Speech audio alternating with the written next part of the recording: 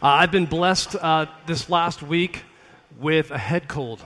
So I'm going to try really hard not to cough in your ear with this microphone. I have a cup of water here. I have a pocket full of cough drops just to be on the safe side. So you might just have to bear with me. We'll see how it goes. Because, if I put the cough drop in the mouth and it's like clacking around, it might be a little bit distracting. We're going to try not to do that.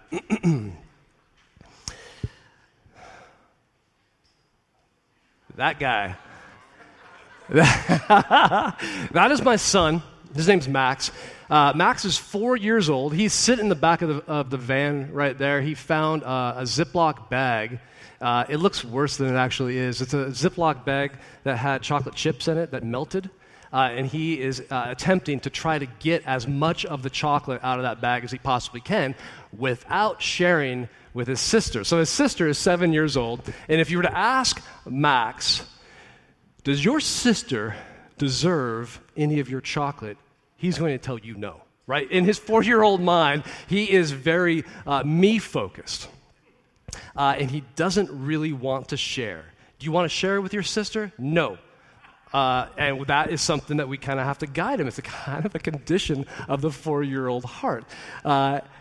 We went to La Center. So we go to La Center all the time. That's where Papa is, right? So Papa lives out in La Center, and every time we go to La Center, we stop at that bakery that's there, and it's awesome, right? So, we always end up grabbing donuts there, and so the kids pick out their own donuts. The last time, this summer, when we were there, they pick out their donuts, and they were identical. Chocolate donut with sprinkles on top. So we get out into the car.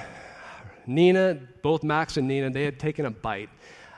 No longer, maybe 10 seconds had gone by in the vehicle, and I hit a bump, and Nina's donut popped out of her hand and flopped face down on the floor. And her face, it was so sad, right? She looked down, and her face was like this, and Max, he's got his donut in hand. Right? And he's chowing down on it. He looks over at Nina, and Nina is just focused completely on the donut. And so I'm looking, and I just tell her, Nina, we just wait. We're almost at Papa's house. Just take it easy. I know that's sad. Maybe we can wash it off or something. So she's looking at the donut, and Max keeps looking over at her. And I'm not saying nothing. I'm just glancing in the rearview mirror, right? And all of a sudden, Max takes his donut and he breaks it in half. And he gives it to Nina. And I was like, Papa, that is the sweetest thing. I'm so pleased with your decision. That's amazing. And Nina was like, Max, thank you so much. And we get to Papa's house, and Nina gets out of the seat, and she picks up the donut, and she's inspecting it. And she says, Dad, there's no hairs on it.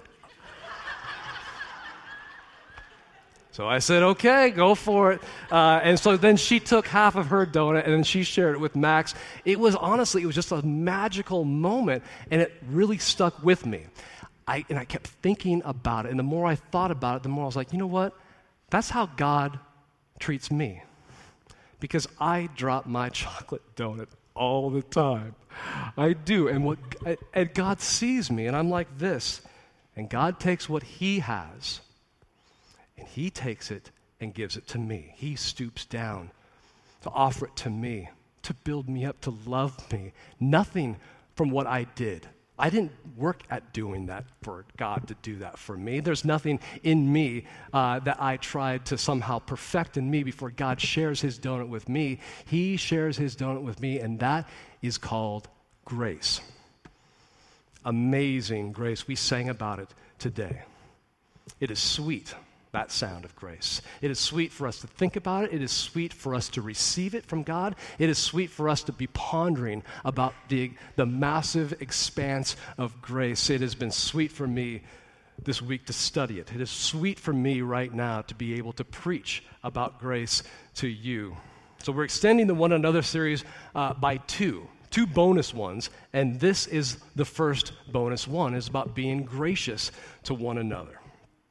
Before we go on, let's just pray and ask God's blessing this morning. Father, we thank you so much for being here. We thank you that you do take care of us in every way. You take care of us in ways that we don't even recognize.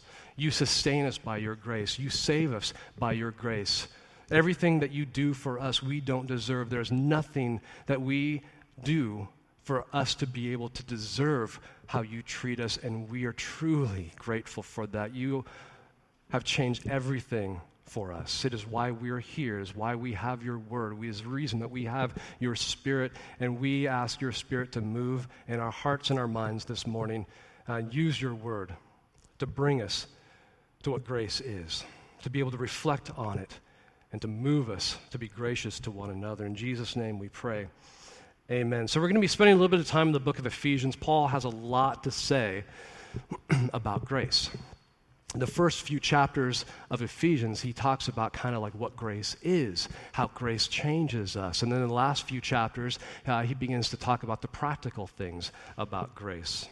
First, we're going to be doing some broad strokes about what grace is and how it changes us. And then we're going to take a look at two verses in particular, two very particular verses in chapter 4 of Ephesians to see what Paul says about how to extend that grace that God gives to us to one another. So first of all, we need to know what grace is, because we use that word a lot, don't we? Or varieties of that word a lot in our culture. We talk about a dancer moving gracefully.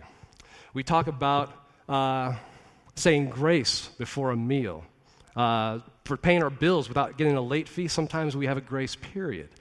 We use that word grace a lot. We ask for grace from someone. If we're slow at something, they have to be patient with us. We say that we believe in God's grace. We preach about grace. We talk and we read about God's grace, but do we really know it? Do we think about what it means when we read it or when we hear it? And I know many times for me that I don't. When I read it and I hear about God's grace, that word is just, it's almost like just a word. I think it sounds nice, but I don't really think about the significance of what it means in my life. The grace that we're talking about today is grace found in the Bible, and it means unmerited favor. Okay? God's grace to us is his goodness poured out upon us, his children, minute by minute, second by second, to sustain us, to save us. In the Bible, Jesus told a story. You're probably familiar with it. There's a father, he's got two sons. The younger son comes to the father and he says, I would like all my inheritance early. So I would like you to split up the inheritance between me and my brother, and I'd like to take it now. And so that's what the father does. And a couple days later, the son takes all of those things, and he says, I'm out, and I'm never coming back. See ya. And he leaves, and he takes all those possessions, he takes all the inheritance that his father gives him, and he goes out and he squanders it. He spends it all on wild living, on foolish things. And all of his money is gone. All of his friends leave him. He has a really gross, disgusting job, and he has nothing. He is alone. And he thinks to himself, even the servants at my father's house have it better than this. I'm going to go back and I'm going to plead with him. If that's our son, what does that son deserve? Think about it. He has abandoned honor for you. You've treated him fairly and with love, and he has responded by saying, I'm leaving and I'm never coming back. And I want my inheritance early, as if you were already dead. Then he goes out and he squanders all of that you gave him. He squanders it all. He wastes it on stupid things, on sinful things. He runs out of money, and now he's coming back. For what reason? Maybe he wants more money from us. And so what does that son deserve? Does he deserve punishment? Does he deserve the silent treatment maybe, for us to communicate how disappointed we are in him? For him to be taught a lesson, for us to rub his nose in his mistakes and his failings?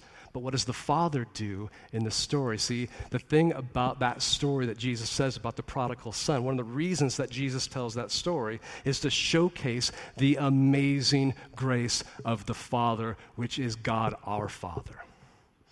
And so, in his grace, the Father runs to the Son. He sees him in a distance, and he runs to him, and he holds him, and he kisses him, and he shares with him everything that he has, the best of what he has. He puts the best robe on him. He puts shoes on his feet. He puts a ring on his finger. He treats him like a precious son. And then he throws a party. There's a celebration for when the son comes home, and there's music, and there's dancing.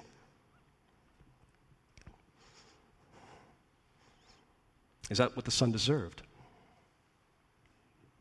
See, to know God's grace, we need to first embrace the fact that his love and his blessings are not deserved. All the goodness that he pours out on us, we don't deserve it. When the son returned, did he do anything to deserve that kind of treatment from the Father? Did he word his apology just right? Was his heart in the right place? Did he do all the things necessary and jump through all the hoops in order to get his Father to treat him that way?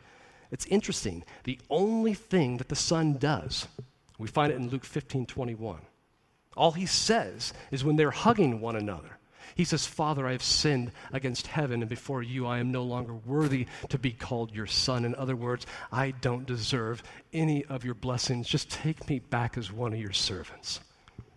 I don't deserve it. And then grace upon grace is poured out on the son. And then during the festivities, the older brother is working out in the field.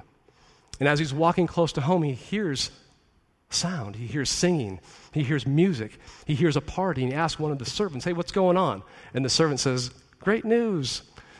Your younger brother has returned, and your father has killed the fattened calf, and he's made a very special meal, and he's thrown a party." And the older brother is offended. He is mad. And the father comes out and he says, "Please, son, will you come in? Enjoy the party. Rejoice over the fact that your brother has returned." And he says, "No. I have served you. I have been by your side. I've worked hard for you. I didn't ask for my inheritance early like that son of yours in there. But where's my party? Where's my special treatment? I want to party with my friends too. I deserve more." See, to know God's grace, to receive it, to be changed by it, to be able to rejoice over God's grace, and to be singing about how amazing that his grace is, we need to first know that we don't deserve God's blessings. It is not owed to us, and we are not entitled to it. And to know this does not come naturally for us, does it? So if you're struggling to understand his grace, struggling to receive the unconditional gifts from him like salvation, struggling to see the grace that is upon grace, which the cross represents, if you're struggling to see that, we ask that he reveal to us his boundless grace. We ask him, "Lord, please show us the depth of your grace. Show us the extent of your blessings poured out upon me, a servant who doesn't deserve it." And this is a great place to start when it comes to understanding and knowing what God's grace is. And as we know it, his grace becomes more and more amazing. It's amazing, first of all, that we get grace from God. Another thing that is amazing is that we just don't get it. We don't just receive it and say thank you very much and then put it off to the side. It does something in us. It changes us. It has power to change us. His grace changes us. His grace, if you think about it, has changed the world in every single way. The reason that I am standing here before you today in this position is because of God's grace. The reason that I have breath to say these words is because of God's unmerited favor to me. My mind, my strength, everything that I have is because of him. How I have been designed and formed in my mother's womb. Did I have anything to do with that? No. We see the stars at night.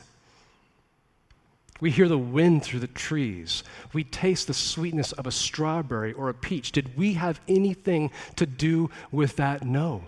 It is all because of God's grace. Paul builds a case in chapters 1 through 3 in Ephesians about that, with the fact that we have received God's grace. We continue to receive God's grace, and we are changed by that grace. And if you're following along in that notes, His grace changes us both individually and collectively as a church. And what we find in chapter 2, verses 8 and 9, something very familiar. For by grace you have been saved through faith. And this is not of your own doing, it is the gift of God, not a result of works that no one can boast. It is by grace that we are saved. It is by grace only that we are forgiven. Jesus came. He lived. He died on the cross. He rose from the dead. And he saves.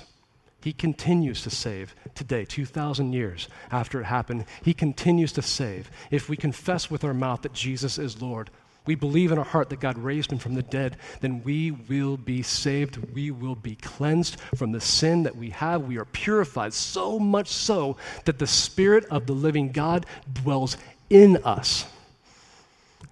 And we're called a brand new creation. Grace changes us, doesn't it? In verse 13 of chapter 2, Paul says that we were far away from God, but because of the blood of Jesus, we are like pulled close. It's just like the prodigal son. Because of Jesus' sacrifice, because of the blood of Jesus, God the Father sees us in the distance. We are far away, a distance that there's no way that we could run, no way. There's a chasm too far for us to bridge, and God the Father, through Jesus Christ, then runs to us and embraces us. He kisses us and he treats us like sons and like daughters of God.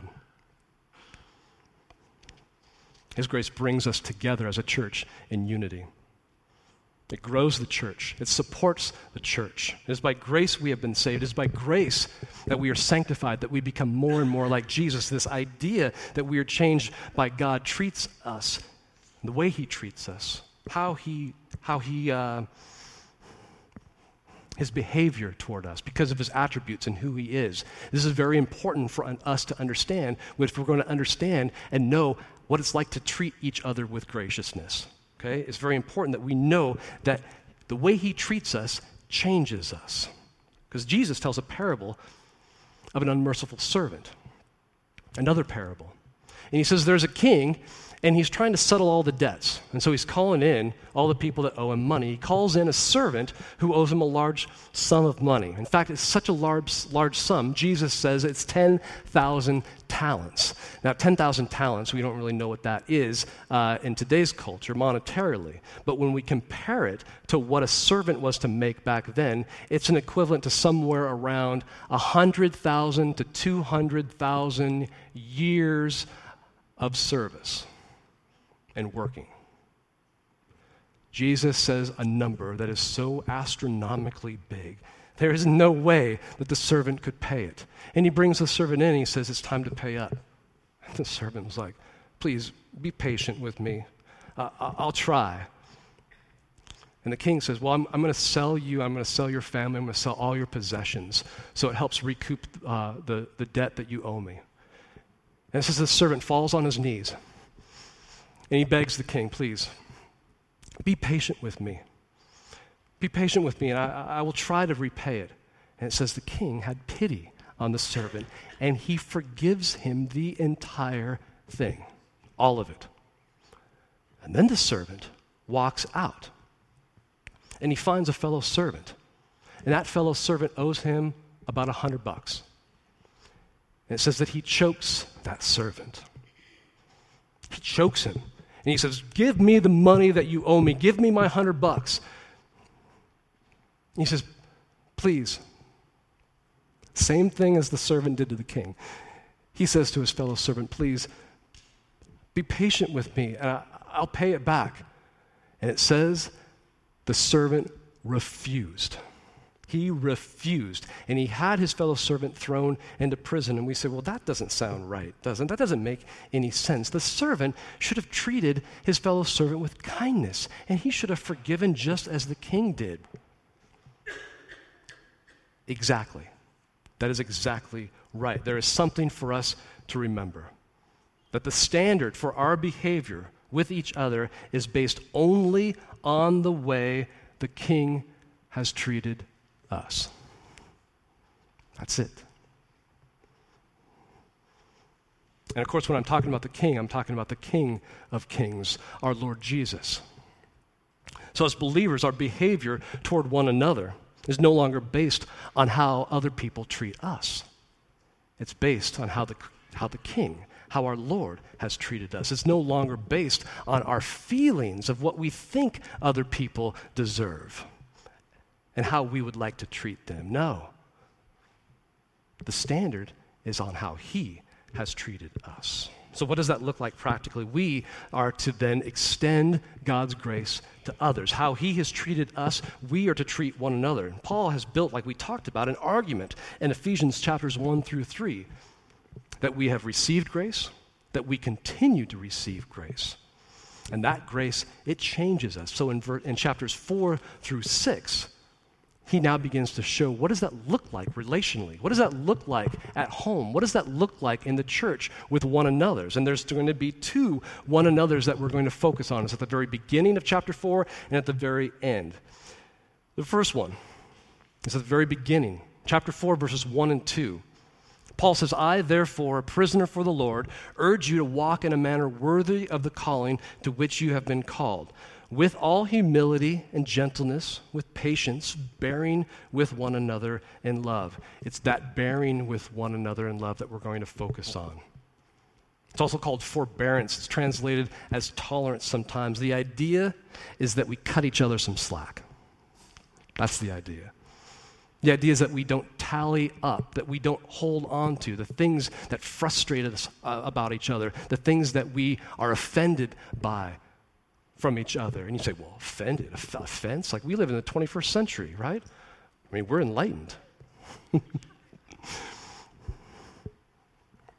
We preach tolerance, don't we? It's very important to our culture.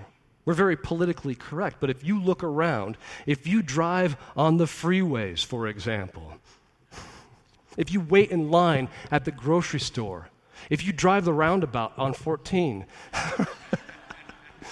if you listen to raised voices in your neighborhood, you will find that as a culture, we are actually very easily offended. Robin and I just saw on 205 a guy in the fast lane pass the guy in front of him on the shoulder, get in front, and then slam. When I mean slam, I mean slam on his brakes. It was terrifying.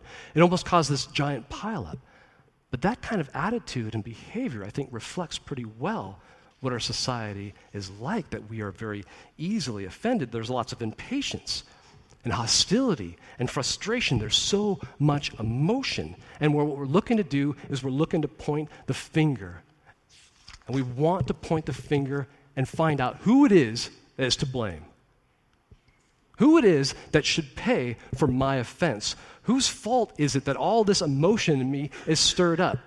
Because if I'm offended, there is no possible way that it's my fault. I don't have the problem. It's not me, right?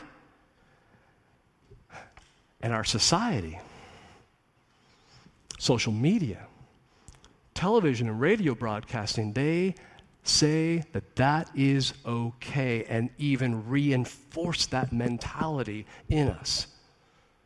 And it's not just bad drivers, is it? There are many ways that we find things offensive that aren't sin. We misinterpret circumstances. Conversations or emails or body language or facial expressions get misinterpreted. We don't have the whole story, and so we make assumptions. We don't have all the information, and so we fill in the blanks. Sometimes we have unrealistic expectations about what we deserve and how people should be treating us. Sometimes those unrealistic expectations are about how other people should live, what they should be doing with their life. They should be responsible. They should have honor and manners. You always hold the door, and if you don't, I will be offended. That's kind of my thing. You always hold the door, right? You always hold the door. Now, it's an easy choice to be gracious to someone who is gracious to you. But there's the problem that we face, right? Not everyone is always gracious to us. But remember, the standard for our behavior with each other is based only on the way the King has treated us. And that standard should be our focus. Not what's offensive, not what we think about people, not what other people are doing and what we think they should be doing or what we expect people to be treating us. That focus is on that standard, on how the King has treated us. God calls us, he moves us to bear with one another just as he's been so gracious and he has been so patient with us. And that word patience is a very key thing in understanding what forbearing is and what bearing with one another is. In Proverbs 19:11, it tells us a person's wisdom yields patience. It is to one's glory to overlook an offense. I love that. Patience is actually one of the words that Paul uses to describe the character qualities that help us to bear with one another, to give each other room, to allow God to work in one another, to be who God has made us to be. Paul says, in all humility. Okay, if everything is reduced to how it affects me, if I am the center of the universe, then no wonder I'm offended by everything. Because pride prioritizes my own comfort, my own agenda, my way of doing things. And if anything was to bother that or change that, then I will take offense at it. But humility sees things a little bit more clearly, sees things more as they should be, more as they actually are, to see the bigger picture. To have things in correct perspective, humility can see much more clearly that we are no different than any other offender. In humility, Paul says we need to bear with one another. He also says in gentleness, that idea of gentleness is that we don't fix things by smashing them. That's the Hulk's way of doing things. That's not Jesus' way of doing things. And that is certainly not the way his followers do things. We are gentle. And we bear with one another in our failings and our weaknesses because we are all weak from time to time. We all have failings from time to time. He says, in all patience. So the idea, I think, is this, is that we are not called to fix everything in everyone. Even if we were called to do that, which we're not, but even if we were, there's no way that we could do it immediately. There's no way that we could do it completely. There's no way that we could do it consistently. But we can be patient with people because we know that we're on a journey with the Lord. I am. You are. And he's leading us, isn't he? He's correcting us. He knows so much better than we do how to fix things and when to fix things. And he focuses not just on the surface issues like we tend to do, but he gets down deep where the wound really is to fix it inside of our hearts. So he knows what he's doing. He's strong enough to do it, and he's wise enough to correct us and to take crooked lines that are in our lives and in each other's lives and to be able to make those things straight. So, as a one another, I can have patience with you, knowing that we are all in the very capable hands of God. So we're to bear with one another. We're cut some slack to one another, give room to each other, so that we don't allow our attitudes and our judgments to get in the way of what God is doing. This is about having a different standard, like we talked about. Not how I feel they should be treated, not how they have treated me, but Jesus then becomes the standard. Jesus is humble. He treats me with gentleness. He treats me with patience, and that is how we're to treat one another. That is extending God's grace. At the end of chapter 4, we find another one another. I said that fast in the first service, another one another. It just sounded kind of funny to me. It's in Ephesians at the very end of the chapter in verse 32. It says, be kind to one another, tender-hearted, forgiving one another as God in Christ forgave you. We are gracious to one another when we forgive each other. And the word forgiving is a word that is used of God giving his grace to pardon. It literally means to exercise grace. So we're to exercise grace by forgiving one another. And why do we have to forgive? Well, if we didn't sin against one another, that wouldn't be an issue. We would never have to worry about forgiving each other, but we do. And that's the problem. We all experience the ugliness of sin, don't we? We feel the pain, the hurt that it causes. The fact is, none of us are perfect. Pastors aren't perfect. Our spouses aren't perfect. We are not perfect people. Our grow groups are not perfect. Our church, as good as our church is not perfect. And so it is inevitable. It is only a matter of time until there is an offense and a sin against each other. And sin hurts and it destroys. But God asks us, He tells us, He commands us to forgive. Now, just to be clear, to forgive doesn't necessarily mean to trust, okay? To forgive doesn't mean that if a crime was committed, that we don't need a judicial system. To forgive doesn't mean that there isn't natural repercussions and consequences for sinful actions. Here's what it does mean. To forgive means that you give up your right to get even. To forgive means that you release the offender from the consequences of their behavior as it affects you. As it affects you. Now imagine someone has sinned against you. That shouldn't be hard, right? They've hurt you. God says, now you got to trust me on this. I'm working in both of your lives. And what I need you to do is something that has nothing to do with the other person. It has nothing to do whether or not that they ask for forgiveness. It has nothing to do whether you think that their apology is heartfelt. It has nothing to do with that. What I want you to do, he says, is I need you to forgive them as I have forgiven you. Now, did God forgive us only after we rehearsed an apology until we got it exactly right and jumped through all the hoops in order to make it so that God could forgive us? Did He wait to forgive us until our hearts were right? Did He forgive us only after we paid the penalty for our sin? He sought us out. He came up with the plan. He gave His only Son to die on the cross. While we were still sinners, while we were still wallowing in our sin, Christ died for us and took upon Himself the punishment for our sin. And they were all of our sins, weren't they? They were all of our sins. It was complete. Even the sins that we don't even know about.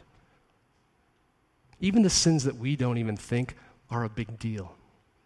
Even the sins that we struggle with and that we repeat again and again. He says to you, I want you to forgive them as I have forgiven you, to extend the grace that I have given to you, to that person you think doesn't deserve it, and that stirs feelings in us, doesn't it? We want to hold on to being right. I am right and they are wrong, and someone needs to do something to make their wrong right. And God says, trust me. You got to trust me. Okay, forgive even if they haven't said that they're sorry. It stirs feelings in us, and we resist that. And we say, I'm not going to take the initiative. It should be them. They need to come to me. And God says, trust me. You need to forgive them, even though it is difficult. But it seems so costly, doesn't it? It seems so hard to do what God is asking. But He comes back again and again and again, and He says, trust me, I have your best interest in mind. He tells you, I know that it's difficult and it seems very costly. But it doesn't compare. It does not compare with the cost of unforgiveness. Because when we hold on to unforgiveness, all it does is allow the offense to fester inside of us, and it begins to eat away at our character, eat away at our faith, eat away at the unity of the church. It eats away at our purpose and our calling. When we choose to withhold grace, it is like poison inside of us. And Paul says, right before 32, right before he says to forgive one another in verse 31, he says, let all that bitterness go. Let it go. Let go of wrath. Wrath makes us quick to accuse and ready to explode. He says, get rid of your anger. Get rid of your clamor. Clamor is loud yelling and screaming. And slander. Slander is this nasty attempt to try to get other people to be against the offender. He says, let it go. Get it away from you. Put it away from you, along with all malice. Malice is wishing evil upon the offender. Put all this away. Stop holding on to offenses, he says. Stop holding on to it. Stop allowing these offenses to poison your relationships, poison your church, to poison you inside, even affecting your health and your well-being. He calls us to forgive, and he calls us to forgive again and again and again and again. Now remember, the standard of our behavior for each other is always about how the king treats us. And that standard needs to be our focus, not to be consumed over the $100 that our fellow servant owes us, but to be captivated by how the king has forgiven me and how much and to the extent that he has forgiven. To be gracious to one another means we need to forgive as God has forgiven us. Easier said than done, right? How do we get there? Whether it's forgiveness or forbearance or however it is that God has graciously treated us, to extend that grace and to treat other people the same way, let me say this first, that when we withhold grace, for whatever reason, we choose to withhold grace. Okay? Now, no sin and no one forces our hand on the matter. And if we want to extend to others the grace that has been given to us, then we need to choose it. But it is a choice that we are empowered with God by. His Spirit moves us.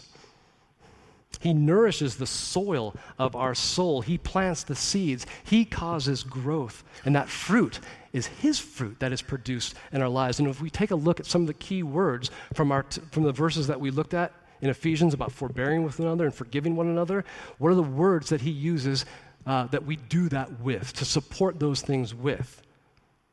Humility, gentleness, patience, love, kindness. Do these words sound familiar at all?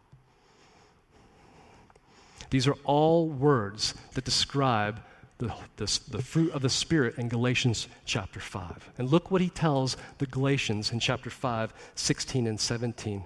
He says, "But I say, walk by the Spirit, and you will not gratify the desires of the flesh. For the desires of the flesh are against the Spirit, and the desires of the Spirit are against the flesh. For these are opposed to each other to keep you from doing the things that you want to do." So when we're honest and we say, it seems so difficult, it seems impossible to forgive someone when I don't think that they deserve it, then that should not surprise us. When God says that we need to bear with one another, but we admit that there's this strong pull in us to be impatient, then we should not be surprised by that, because the Spirit and the flesh are opposed to each other to make you not want to do that. So what do? Well, in Galatians 3:3, Paul says this to the church at Galatia: "Are you so foolish, having begun by the Spirit, having your mind renewed by the Spirit, having that Spirit draw you closer to God, to be a seal of your salvation, to instigate and initiate everything to do with your salvation? Are you so foolish that you think now that you are being perfected by the flesh? Are you trying by human effort now to do what is supernatural? To forgive someone who doesn't deserve it is a very supernatural thing. To forbear with everyone in here and be patient with everyone, that is a supernatural thing. Are we trying by human effort to do something that is a result of the work of the Spirit? He says in verse 18 of chapter 5 that the Spirit leads.